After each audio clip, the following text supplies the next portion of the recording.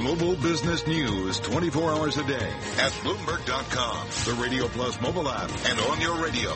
This is a Bloomberg Business Flash. From Bloomberg World Headquarters, I'm Charlie Pellet. Stocks remain higher after the Federal Reserve held interest rates steady and signaled it will start unwinding its balance sheet, quote, relatively soon. S&P up 2 points to 2479, up 0.1%. Dow Industrials up 97, up 0.5%. NASDAQ up 7, a gain there of 0.1%. The 10-year up 14.30, yield 2.29%. Gold up 3.10 the ounce to $12.55, up 0.3%. And West Texas Intermediate crude higher by 88 cents a barrel, 48.77 on WTI. That is a gain of 1.8%. I'm Charlie Pellet, and that's a Bloomberg Business Flash. Thank you so much, Charlie Pellet. You're listening to Bloomberg Markets. It is 11:48 in the Bay Area and 2:48 on Wall Street. The following is from Bloomberg View. Opinions and commentary from Bloomberg columnists. I'm Jonathan Bernstein, a columnist for Bloomberg View. Donald Trump's assault on civil military norms is incredibly dangerous and irresponsible. By contrast, his inappropriately political speech to the Boy Scouts on Monday isn't really very dangerous at all. Nevertheless, it was yet another terrible violation of his responsibilities. Why? Because the President of the United States is both the head of government and the head of state. And this kind of appearance is a head of state moment, one in which it's his responsibility to speak for the whole nation. He did not do so. He spoke, as he always does, only for himself and those who support him. To speak this way in a head of state moment implies that those who do not support their president are not fully American. It's something none of his predecessors, Democrats or Republicans, ever did. Again, there are plenty of even worse things this president has done, but Trump does this consistently and blatantly. It's sad, and yes, I do consider it a violation of his oath of office. I'm Jonathan Bernstein. For more View, please go to BloombergView.com or View Go on the Bloomberg terminal. This has been Bloomberg View. And Bloomberg View commentaries can be heard every weekday at this time, also at 5:48 a.m., 8:48 a.m., and 11:48 a.m. Wall Street time right here on Bloomberg Radio.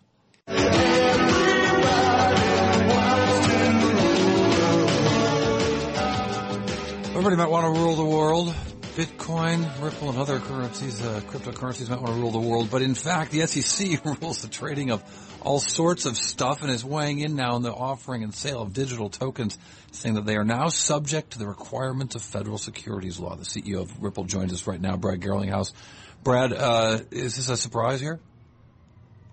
Cory, good to talk to you. I think this is absolutely no surprise at all. And I think for those that have been paying attention, you could have easily predicted this as something that was coming.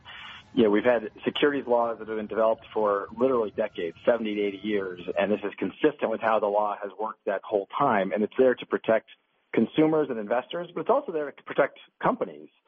And so I think the SEC's position means that if you've sold tokens to consumers based on just ideas or white papers, these are going to be viewed and regulated as securities. And I actually think that's a good thing for the evolution of this market. Brad, can we take a step back? Because I've been kind of scratching my head a little bit about ICOs, the initial coin offerings. Basically, startups are raising money by selling their own virtual currencies. So what does this mean? I want to start a company and I go out and I create a new currency.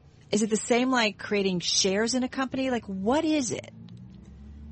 Well, that's really what the SEC was calling out. And I think those that were issuing these initial coin offerings were taking advantage of some grayness in the existing regulations and said, hey, they took the position, these are not securities.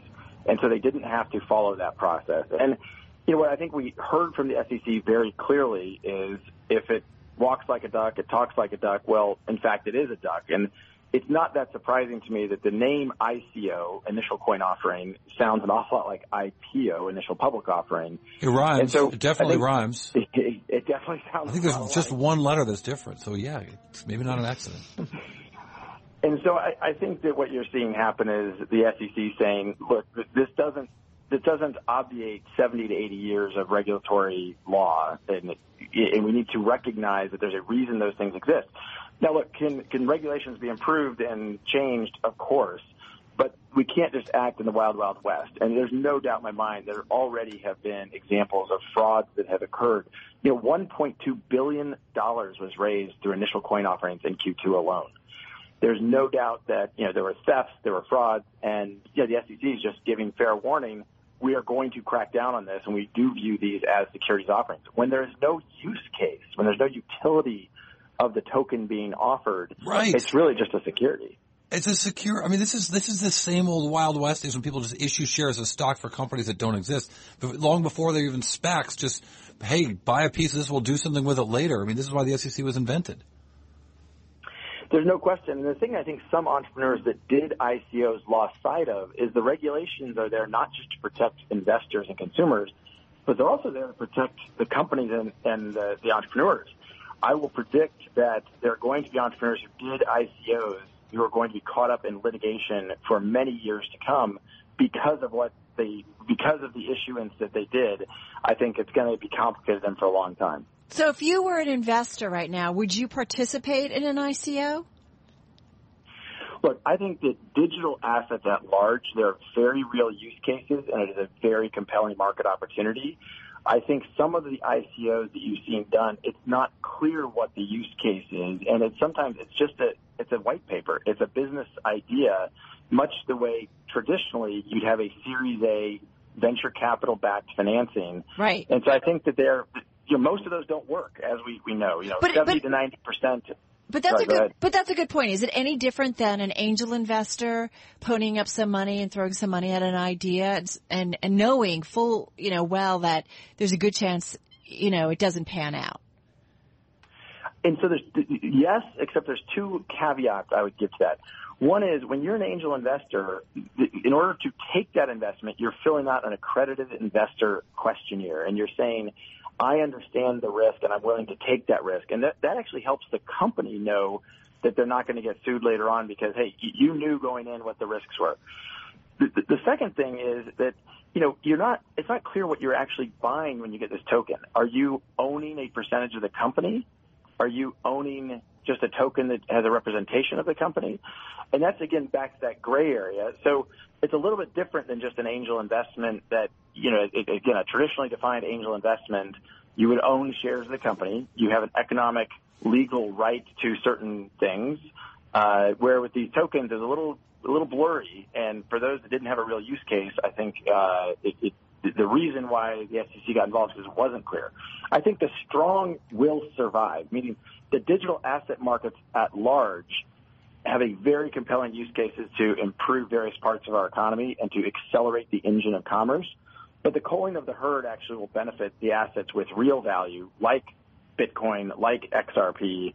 And so I think, again, there's a very healthy thing for the evolution of the market. But a lot of the investors, let's call it what it is. We've got a lot of people getting involved in these initial coin offerings who are just subscribing to greater fool theory. I'm going to buy this thing because someone later is going to pay more for it. I don't know what it is. I don't know how it's going to work. I don't care if it's going to work. I just want to buy in something. There's just raw speculation going on with these initial coin offerings thus far. There's no question that's right, and I think that's why the SEC's guidance isn't a surprise. It really is, consistent with, what we should have expected. And I think those that were diving into that, they really were they were entranced by just greed. And I think, you see there's a famous Warren Buffett saying, when everyone's greedy, be fearful. When everyone's fearful, be greedy. And I think this is an example when there's a lot of greed and there's some actions that the SEC is obviously stepping in and saying, hey, wait a minute, this is how this is going to work. But again, I think in the long run, that's a healthy evolution for the market. And I think that I want to see digital assets continue to evolve in a very healthy way. And so I think this is important guidance. So says the CEO of Ripple, Brad Garlinghouse, another friend of the show. A brave new world, though, Corey, with these And he's coming ICOs. on Bloomberg Television later today as well, so you want to stay tuned for that. But Brad Garlinghouse. Brad, I always appreciate your time, Brad.